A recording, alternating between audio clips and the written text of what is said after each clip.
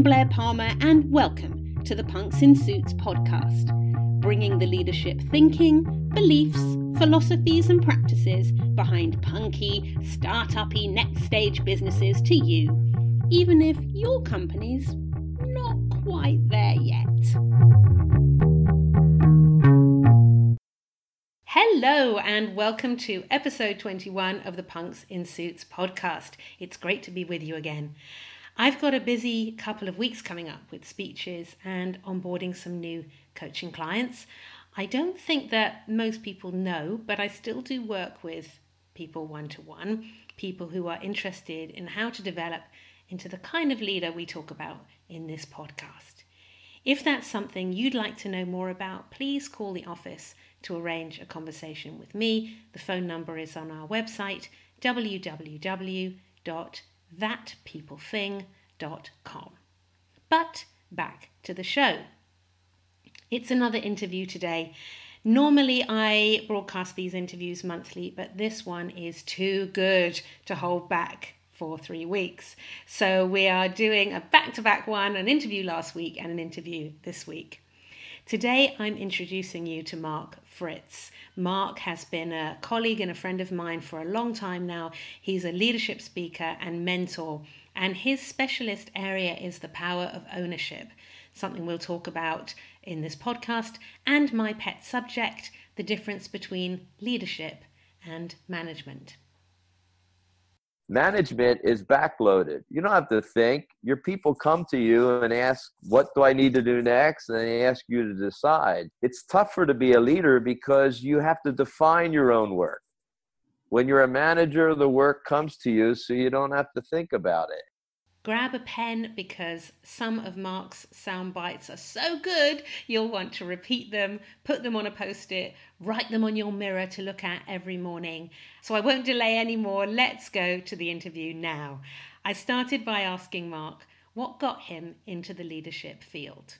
Well, I spent 25 years in the corporate world, and I lived around the world in 6 countries besides my home country, the U.S., and I had some experiences in implementing large enterprise systems in different countries, and then leading across distance, cultures, international operations. And I got a lot of experience about leading people. I couldn't see what they were doing.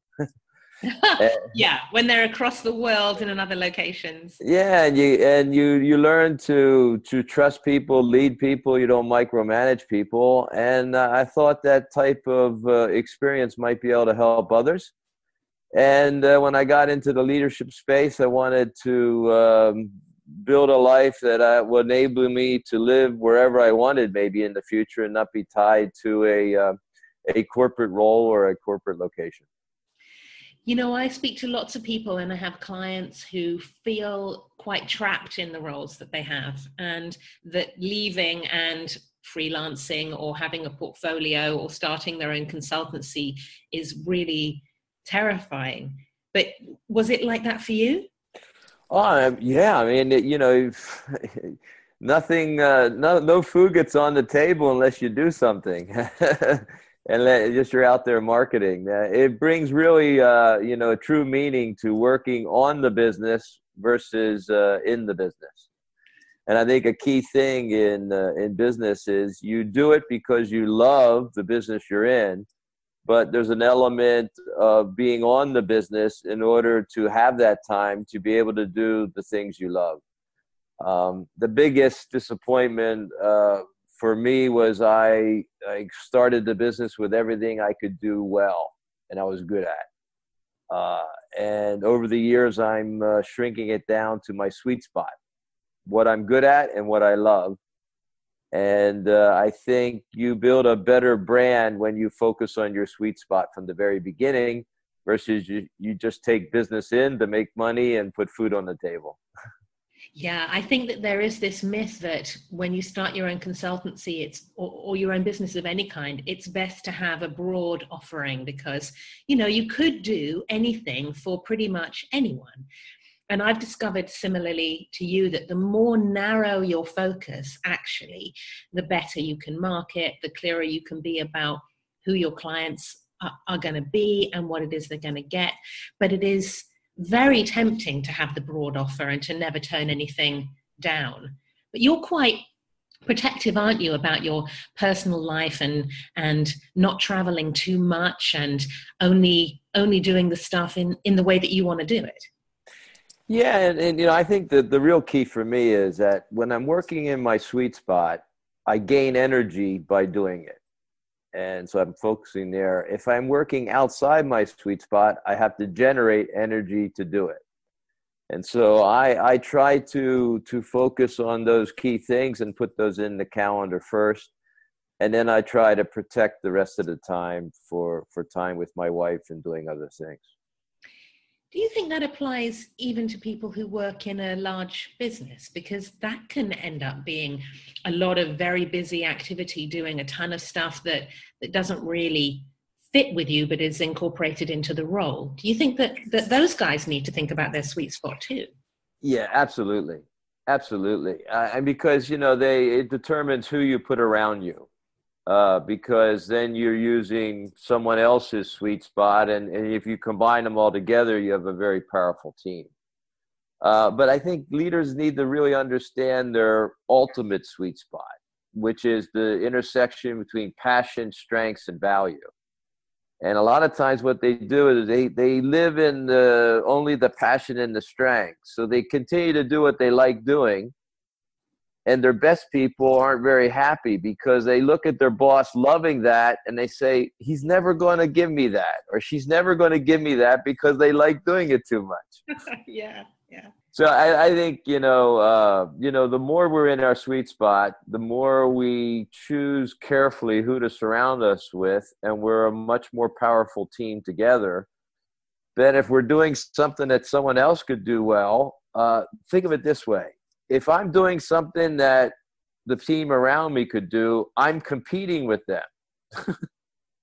I mean, I'm competing with my own people. I'm doing work they could do. I'm stopping them from growing. I'm competing. I'm not adding value that way. So I think that's it's important to think about that in any role, corporate, your own business, anything. So how do you identify what this sweet spot is then, and ensure that it isn't in competition with your own people? Well, the first thing I always look at, and I coach people, I do myself, is you get an indication when you work on a very difficult problem or a very difficult task or something during the day, and you come to the end of the day and you have more energy than when you started. Probably you're doing something you love doing and you're good at, because if not, you're going to lose energy. And then the thing is, if you have that area, you say, well, do my people have that same too? And you start giving it to them. Or could they do that, and you start growing them? If they have the capability to do it, then it's my job as a leader to give it to them and coach them and grow them to do it as well. The way that people slow their growth is they hold on to things that they like to do, and they don't let it go to make room for things that they could grow. So they actually slow their own growth by holding on to something they like doing. This perfectly segues into something I wanted to talk to you about, which is around global teams. But not only global teams, I guess, everyone has a team now that is in some way not sitting there in their office, so people are out in the field, or they're working flexibly, they're working from home, or they're working in different locations, literally. How much more difficult is it to do this leadership role under those circumstances? Yeah, I think it's more difficult because, managers, micromanagers or managers, you're face to face and everything. Your job is kind of easy because the work comes at you. Your people are there, they come ask you and so forth. So you don't have to think about your job, the work comes at you. When people are located somewhere else, you can't have the quick 5-minute conversations all the time. So basically you have to orchestrate an environment where people will work effectively together. And I think it's a good word, leading teams, international teams, leading people who don't see each other. you're basically like an orchestra conductor. You know, you want them to make good music. And I think it's a lot about engineering an environment where you enable the right conversations to happen. And I used to call it glue. I needed to build trust. I need to get them sharing information. And I need a few processes that hold it together. And my success, I would think of this way. If they're handling problems without coming to me, then they're a strong team. In other words, I wanted them talking together without having me be the focal point, and then I'm the pace of the organization versus the full team being the pace of the organization.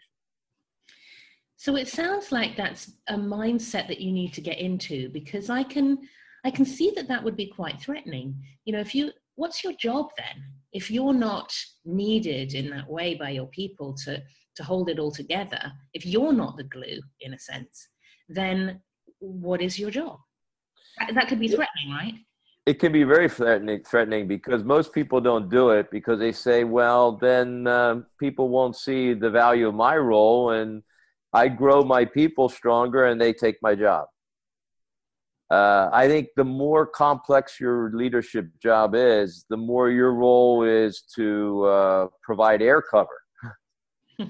In other words, create an environment where your people, you remove some obstacles before they see it. You enable them to work together more effectively.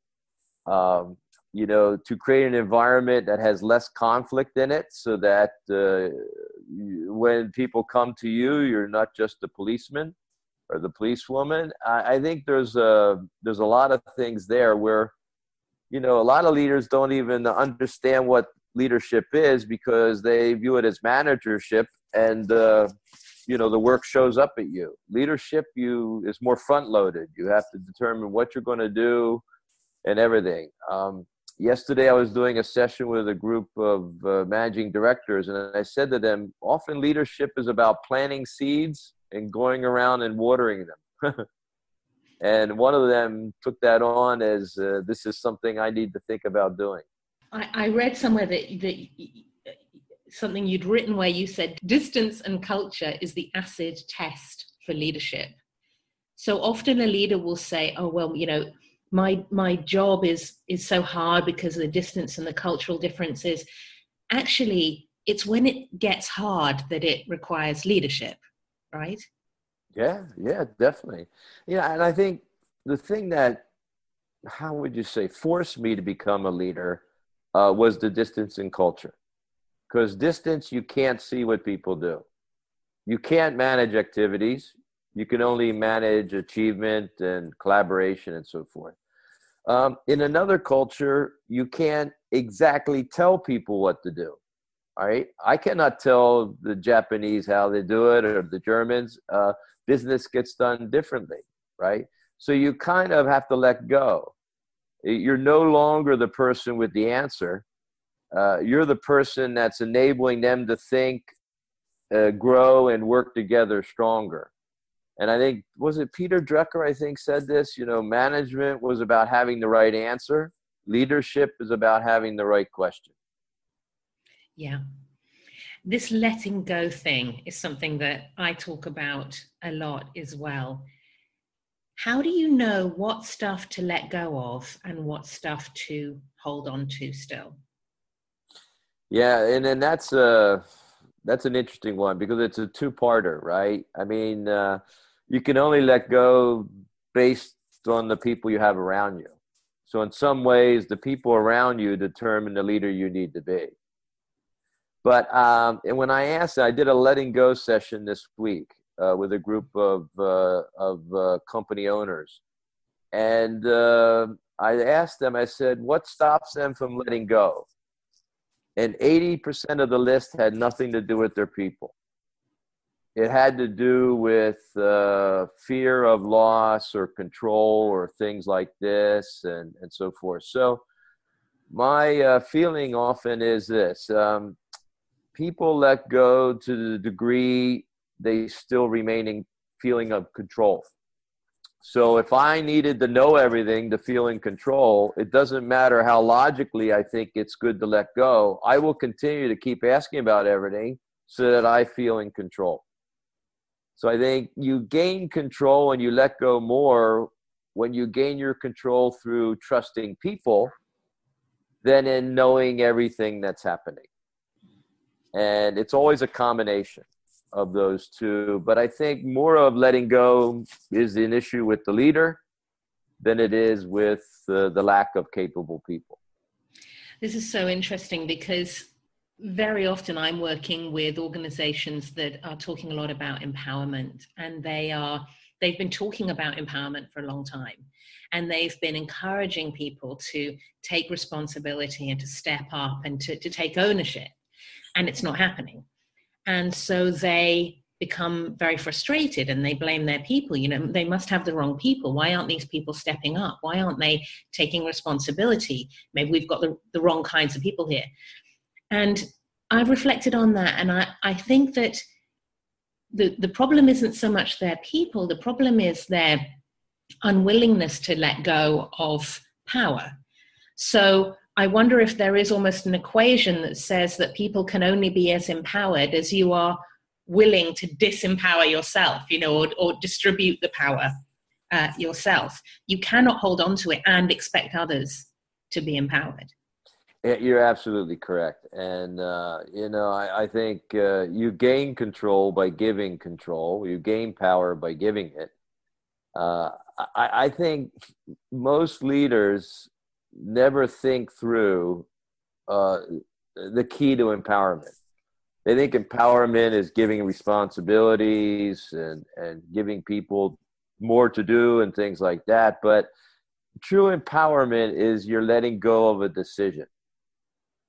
Right? So if you really want to empower an organization, you think about where do you want to make decisions? Because if you don't give them the right of the decision, they don't have the power. And the number one thing over the years I found, and this became crystal clear after leaving the corporate world as well. Our biggest job as leaders is to grow business judgment. Because if you can't let go of the decision, if you don't trust their judgment to make the decision, you're not really letting go. I mean, if you're just giving them tasks and other things to do, you're basically gaining more arms and legs, but you're not gaining any more heads. And I think business judgment is huge. And I think it's something we need to interview for. I mean, if you bring people on and they're very, very capable, they have a nice personality, they get along with others, but you would never trust them to make a decision, you're in trouble. Such a good point.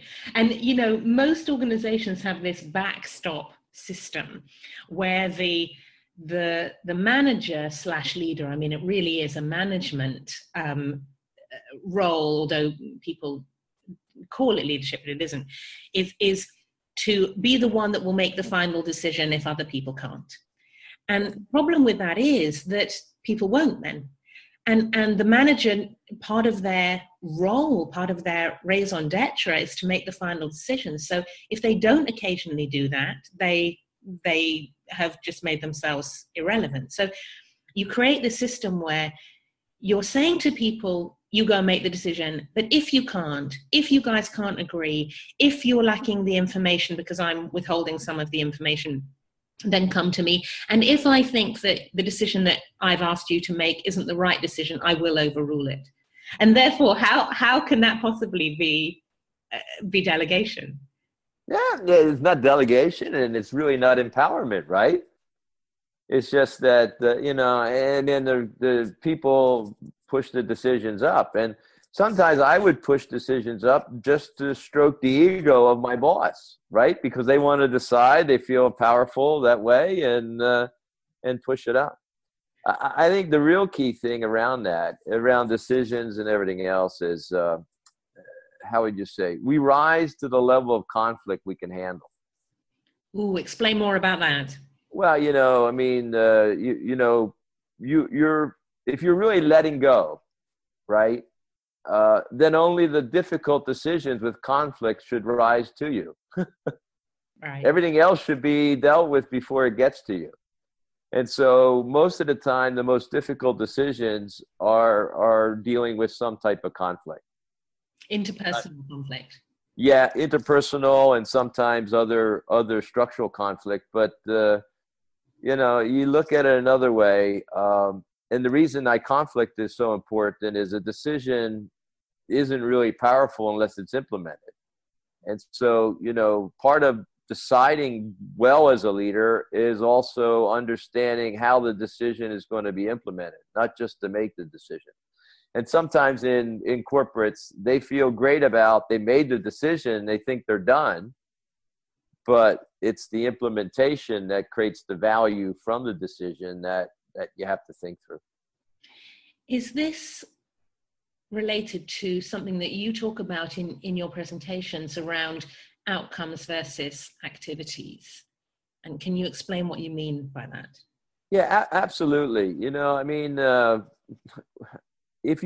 me ask you this question. If you delegate an activity to your employee, right, who owns the outcome that activity supports? Well, who would own the outcome? You still own it if you haven't delegated the outcome.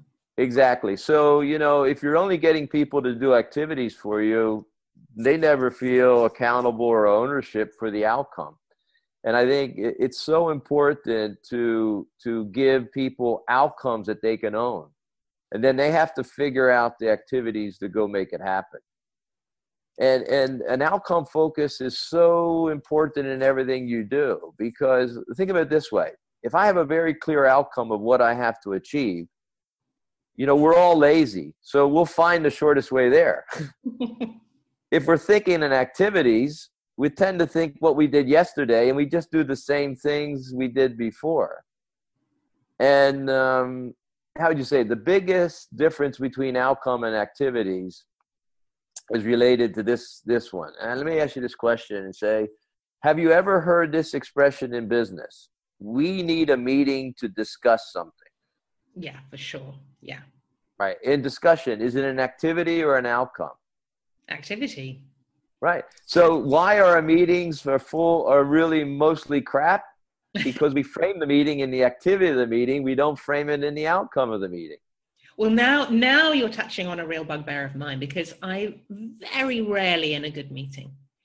And it seems to me that, except when I'm running it, obviously, it seems to me that we spend so much of our time in meetings, and you've got all the right people potentially around the table to have a really rich conversation that leads to a really solid decision, and yet that very rarely happens. It's delayed till next week, or the right people actually weren't in the room, or everyone's playing these political games. Are you someone who believes in meetings, or do you actually think that we overuse that as a process for getting stuff done? Yeah, I mean, some people think they need everybody in the meeting to feel blessed, and everybody's supporting it, so forth, and that. I think there's only three outcome of meetings from a leadership perspective. You need an agreed decision, you need an agreed action, or you need alignment. And what I found, successful meetings are based on two things. You have to have the outcome very clear. In fact, if the outcome is very clear, you'll get help in running the meeting. When I made the outcomes clear on conference calls when I was leading, I'd often have the person in one country tell the other person in the other country to shut up. We don't have time for this. We have to achieve this by the end of the hour. So you need a good, clear outcome. And the second one, you have to get the best people in the room. Because two factors. One is the best people will bring a better solution. And when the best people are part of the solution, actually people listen to them when they leave the room. When you get the worst people in, they go back to their department. No one listens to them because they're not worth listening to. So, part of effective politics in companies these days, or part of having political power, it's your power to be able to get the best people in the room. If you have that, then you don't have to worry. That's a matter of giving them a focus and so forth. And I found that political skills for me, the value of that was being able to ask and get the best people in the room. And then I didn't worry about the solution, and I didn't worry about the implementation because I knew that people would actually listen to them after they left the meeting. This is great because, you know, I talk a lot about relationship and real connection, and this is a really good way to spend your time. So instead of spending your time with all the activities coming at you because you've created that kind of environment, you're spending a lot of your time building these relationships with the best people in the organization. That then means that when you need to get something done, you can get those best people together and they can make it happen. Absolutely. I mean, that is absolutely key. That's part of what I said is calling air cover for your team. But think about this. Let's say you don't have the best relationships with your managers. And let's say you don't have power of influence over fellow managers. If you're in a big company and they divide up pay raises and bonuses based on how the managers talk together, your best people are saying, I'm probably not getting paid so much because my boss doesn't have influence with everybody else. Yeah. Yeah. And so suddenly your people are disappointed because you haven't built the influence, which they're thinking, my bonus or my pay is not as high because my boss doesn't have the power to fight for me. So, you know, it actually becomes very, very visible in big companies if you don't have good influencing skills or you don't have this ability, you know, to build relationships. I think that is true. And I think that the kind of leadership and the kind of environment that you're talking about is a more exposing environment. You know, there's a lot of safety in the way that most organizations run. That where your value is not really what's measured or what's noticed. What's noticed is your profile, how many fires you put out. I mean, as we were starting this conversation, we were having a conversation about moans and whines and, you know, how long we could spend on that. So sometimes people in business spend a lot of time on their moans and whines, almost as a way of saying my job's really, really hard, but I'm coping, as if that proves their value. So what we've created is organizations where we're valuing the wrong things, where we're measuring the wrong things, we're promoting the wrong activities. But it is safer to do that. It is less exposing than what you're talking about. So I can certainly see why people would avoid doing it. Yeah, it is. It very much is more exposing, you know, especially if you're in the corporate world. The interesting one, when I work a lot with business owners, you know, they're at the top, so it's not an issue. They're threatened. But the fact is that if they don't let go and they don't act in a different way, and their job is to enable the people versus decide everything, when they come to sell their company, their company isn't as valuable, right? Because the decision making isn't in there. And then they end up, the new owners say, well, I need you to stay on board for a period of time until I put the decision making in the company. And now no one likes to stay around watching someone else manage their own company. So I think it's safer and in the corporate world to, how would you say, the nail that sticks up gets hammered down. But in some ways, you know, if you think about it, you're basically protecting your current role versus growing the skills to climb higher. And that's not good either. Yeah. So I think, you know, there's an element of, if you want to succeed, you kind of always have to stick your neck out a little bit, right? You have to be able to be willing to do something different. And I think you mentioned the real key of that is it's easier to stick your neck out when you have good relationships around you. if you stick your neck out and everybody hates you, you're bound to be in trouble. The world that you're describing, the approach to leadership that you're describing, does require a bit of thinking about, like you said, because the activity isn't coming at you. You have to craft it. You have to make these decisions. You're developing an app that's going to be available in the summer, which is around reflection, right? Maybe you can explain what it is and why you think that that's becoming so important. Yeah, I think, you know, how you say, we're all so busy. Business is fast paced. We don't take time to reflect. And if you don't take time to reflect, you don't change. And I heard the best definition of reflection. It's reflection is the opportunity to give ourselves advice. What I'm trying to do is I'm building an app that gives people reflection questions. And it's really around what they should be doing as a leader, the front-loaded part of what my role is as a leader. What are the behaviors I should demonstrate which enable my people to create the success? And I'm not needed every minute to tell people what to do. So it's feeding people the questions, helping them uncover the actions they need to take, and then tracking, are they going to do it for the next 30 days? And then every day giving them thoughts to kind of keep this idea alive in their head. And that's the goal of that. And I think what you mentioned just before is very important. I view leadership as front-loaded work. You have to think about how you're going to do it, how you're going to enable it. Management is backloaded. You don't have to think. Your people come to you and ask, what do I need to do next? And they ask you to decide. So it's tougher to be a leader because you have to define your own work. When you're a manager, the work comes to you, so you don't have to think about it. And so part of this app and what I'm doing is laying out the behaviors that more represent a leader than a manager. Can you give me some examples of some of the questions that you think leaders ought to be asking themselves?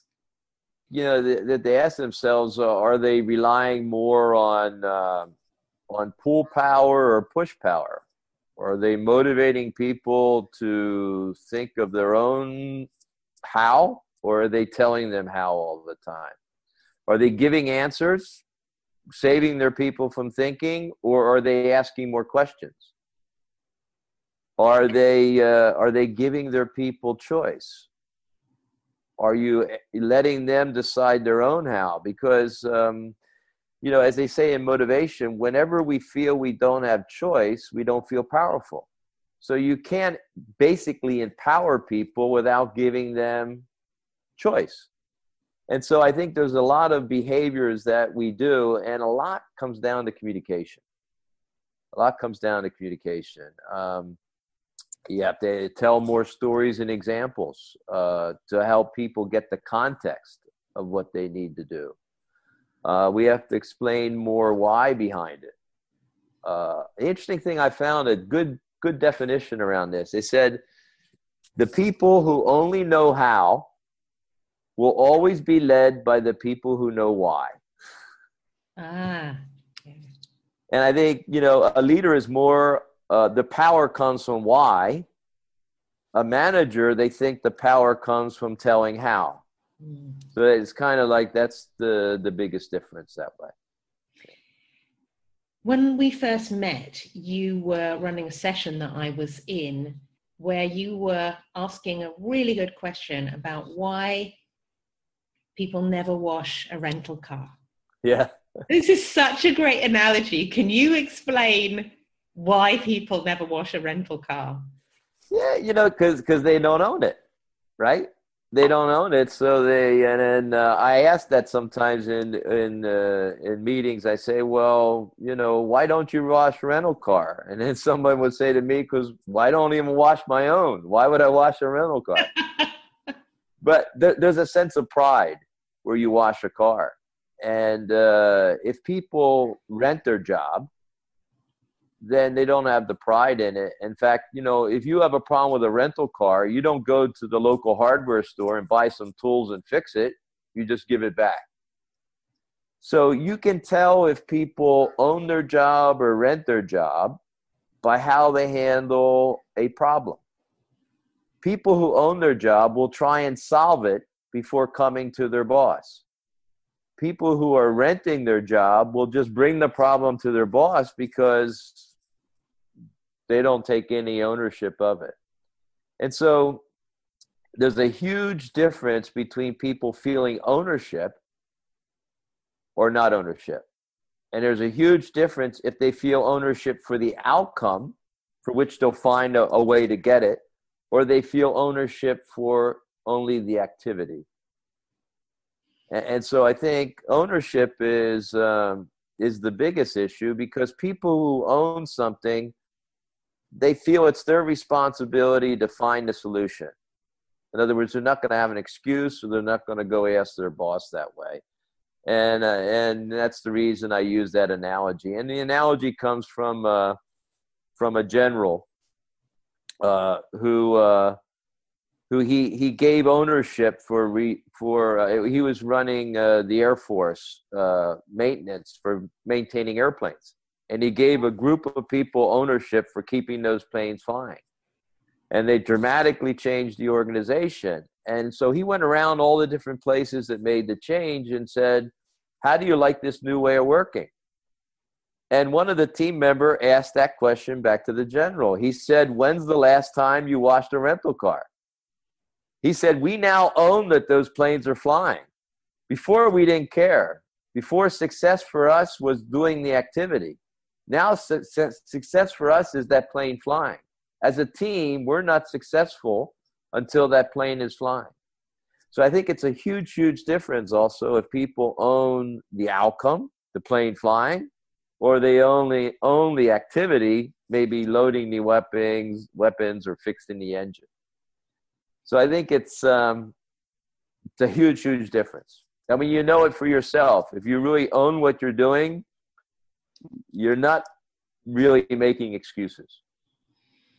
I mean, it goes back to where we started our conversation. When you run your own business, you know, sometimes people say to me, I work from home. Sometimes I have an office as well, but I'm often working from home because I like it.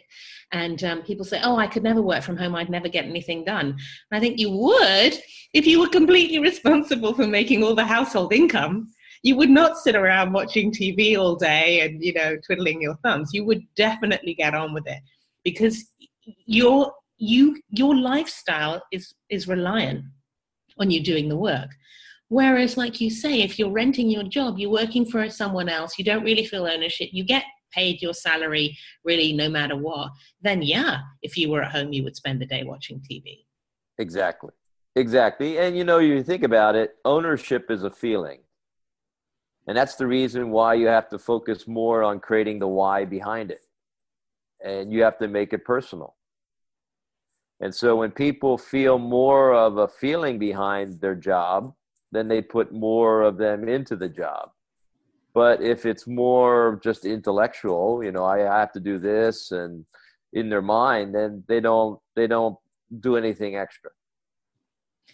Do you think that the way that leaders need to behave and the attitude that leaders need to have today is changing compared with maybe 10, 20, 30 years ago? Is there something happening in our society or in the business world, the business context, that means that this approach to leadership is now more important than it was in the past?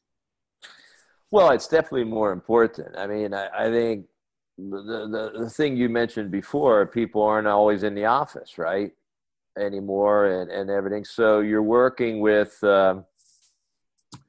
you're working where people aren't right with you. You can't control them anymore, right? Because they're not next to you. Also, the younger people want more freedom in the way they do their job than the older people in the past. And also, globalization means that you're always working with different cultures all the time. So everybody has a different mindset and approach to work. So, I would say that the best thing for leaders today is to understand psychology more and be able to adapt. The number one thing I see working internationally is that you have to be adaptable, you know. And I don't know if you ever heard, I think it's in the Bible, maybe it's in the Quran as well. The expression "do unto others as I would like to be done unto." Well, that's not good for leadership. I shouldn't talk to them how I want to be talked to. I should talk to them how they would like to be talked to. Right? So, you have to think about the other person first. And I think because of the diversity that we have in the business world today and the fast pace of change, the rules that you would create are maybe obsolete, in a couple of days later. So it's a lot more flexible than it ever was, which means you're a lot more people dependent. Yeah, yeah. And I think that something I've talked about on this show before is that we have always had people in our organizations, but the machine was what we really wanted. And so we treated our people like they were second-rate machines, really, get them to do stuff in quite Exactly. a systematic and processy way.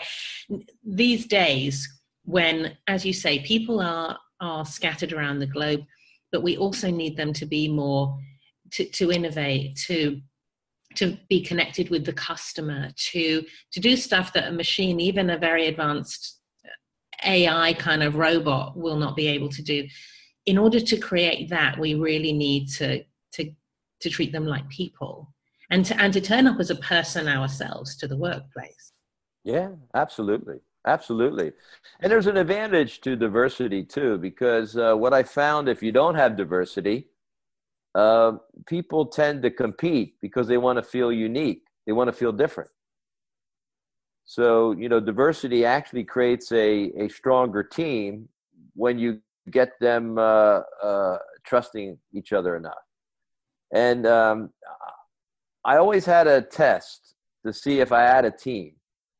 If my team was willing to disagree with each other and argue in the meeting room, then I knew they trusted each other. Because if they don't, then they argue in the hallway or in the bar or somewhere, and that's where the conflict gets bigger and bigger and bigger. So I think the leader's responsibility these days is much bigger, because you can't rely on the processes, you can't rely on the rules. You need the people. Equation in business is just much more. It's much higher than in the past. Yeah. And for some leaders, again, I use it in inverted commas for the moment, that is not an appealing prospect. I mean, the people side of their role is not the thing that they love. For some, it absolutely is, and they relish the human side of their business. For some, it really is a toleration, and they would prefer that people didn't bring so much of this human stuff into the workplace. Do you think that those people, can they ever be leaders, really? The people just tolerating other people in the organization? Well, it creates a mindset. It needs a mindset change for them to do it. But how would you say, the younger leaders, they definitely could do it because they've experienced a different world. The mid managers or the top managers, think about how they learned to be a leader, right? They started their leadership in an environment that no longer exists, right? So the world is totally different. And we're highly impressionable in our first couple leadership jobs, because we basically had no idea what a leader was, so we copied our boss. And some of us had to undo some bad habits we copied from our first couple bosses. So I guess the ultimate factor is this, okay? If you are achieving enough success to put money on the to put food on the table, get your bonus, have the life you want, why should you change? Right? So sometimes if they're running the organization and meeting the expectations, and they're not leading in the ultimate style, then why should I change? And basically, they're just leaving the problem to the next person. And I think you see a lot of that. So a lot of people will tell you, why should I change my leadership style if I'm okay with the results I'm getting right now? So sometimes you have to paint a picture of the possible future results, or in the case of company owners, if you don't let go now, you're going to get less money when you sell your company, and you're going to have to stick around to help run it a little bit. And then, then there's a need to change. Think about that. If I'm getting the expectations I need now, I'm getting the money, no one's pressuring me, why should I change? That's such a good point, because that is the complacency that I see in a lot of organizations, that actually it's really hard to work there. It's really hard to get anything done. They're really struggling to innovate. They've got lots of dinosaurs in their organization, but they're still making money, and they're still satisfying the shareholders. So when I go to those organizations, I worry about them, but I worry about them for two reasons. Firstly, I worry about the personal toll on individuals. So the bags under the eyes and the pressure that it puts on their personal relationships and the stress that they're experiencing, I worry about that. They're keeping it going, but it's taking a huge personal toll. And I also am worried for the future. I'm worried that those organizations, their complacency eventually will come back to bite them, either because their industry will be disrupted by a business model that doesn't operate that way and just cleans the floor with them, or that it will catch up with them. They'll start noticing it in their profitability and their shareholder value. But by that point, it'll really be too late to turn the Titanic around. You're absolutely correct. It's going to be too late by that time. And the biggest thing I think you just mentioned is that if you're not leading in a better way, the organization cannot change. It cannot change fast. So if a technology change happens or the industry change, you won't be able to change fast enough, because you're not, people are just controlled and managed. They're not led. But I think you made a very interesting comment in terms of the quality of life for people, right? If you're not fulfilled in the way you do your job, every problem seems to be bigger than it really is. So tendency is that the weight of things is much more there as well. So I think the biggest risk is that the industry, the environment, the business, something will change in the industry, and the company will not be able to change fast enough because of the leadership style they don't have. They really need. Yeah. So final question, there's so many pearls of wisdom in what you've been saying, so much to take away and think about. If there was one thing that someone could change as a result of listening to this today, that they're inspired by this, they really get it, they know that this is the right way to create this ownership and to create organizations that are fit for the future, what's one thing that they can start doing differently? I think the key is they have to ask better questions, right? Because if you're telling your people how you're saving them from thinking, they have to ask better questions. If you get your people thinking, they're growing. I think there's two things. They have to ask better questions, and they have to add the why behind things more, so that there's more a reason why things are being done, not just that it has to be done. And the last thing I always say with people is that you got to give people freedom. You got to give them an outcome and give them freedom on how to do it. Just think of it this way. Let's say you're climbing up and now you've been 10 years higher in the organization. If you're telling people what to do, you're 10 years out of date. You did the job 10 years ago. Why? Probably your advice isn't the best anyway. So I think give your people freedom on the how by asking more questions and stop giving the answer. I think the key thing too is interesting. I do a lot of management CEO groups, and I probably have done 170 over the past sort of 7 years or so. And the key thing is those top company owners, they don't allow their people into their office with a problem without also bringing a solution. That means you're forcing them to think before they show up. So let your people determine the how. You might determine the what and the why for them sometimes too, but they got to have their own how. Fantastic. Well, Mark, seriously, it's been so great to talk to you today and to hear these great ideas and really practical different ways of thinking. We'll certainly keep people informed about the app when it goes live, and thank you so much. Well, thank you very much. It was a pleasure, and it was fun too. Thank you very much. So that's it. Thank you so much to Mark. Wasn't that a wonderful interview? So much to take away. I love the idea of renting your job versus owning your job. I think you can probably look out into your organization and tell who's just renting and who really owns their job. And I love that definition of reflection. Reflection is the opportunity to give ourselves advice. Love it. As I said at the start of the show, you can call the office going to our website at www.thatpeoplething.com if you want to arrange a call about working together one-to-one.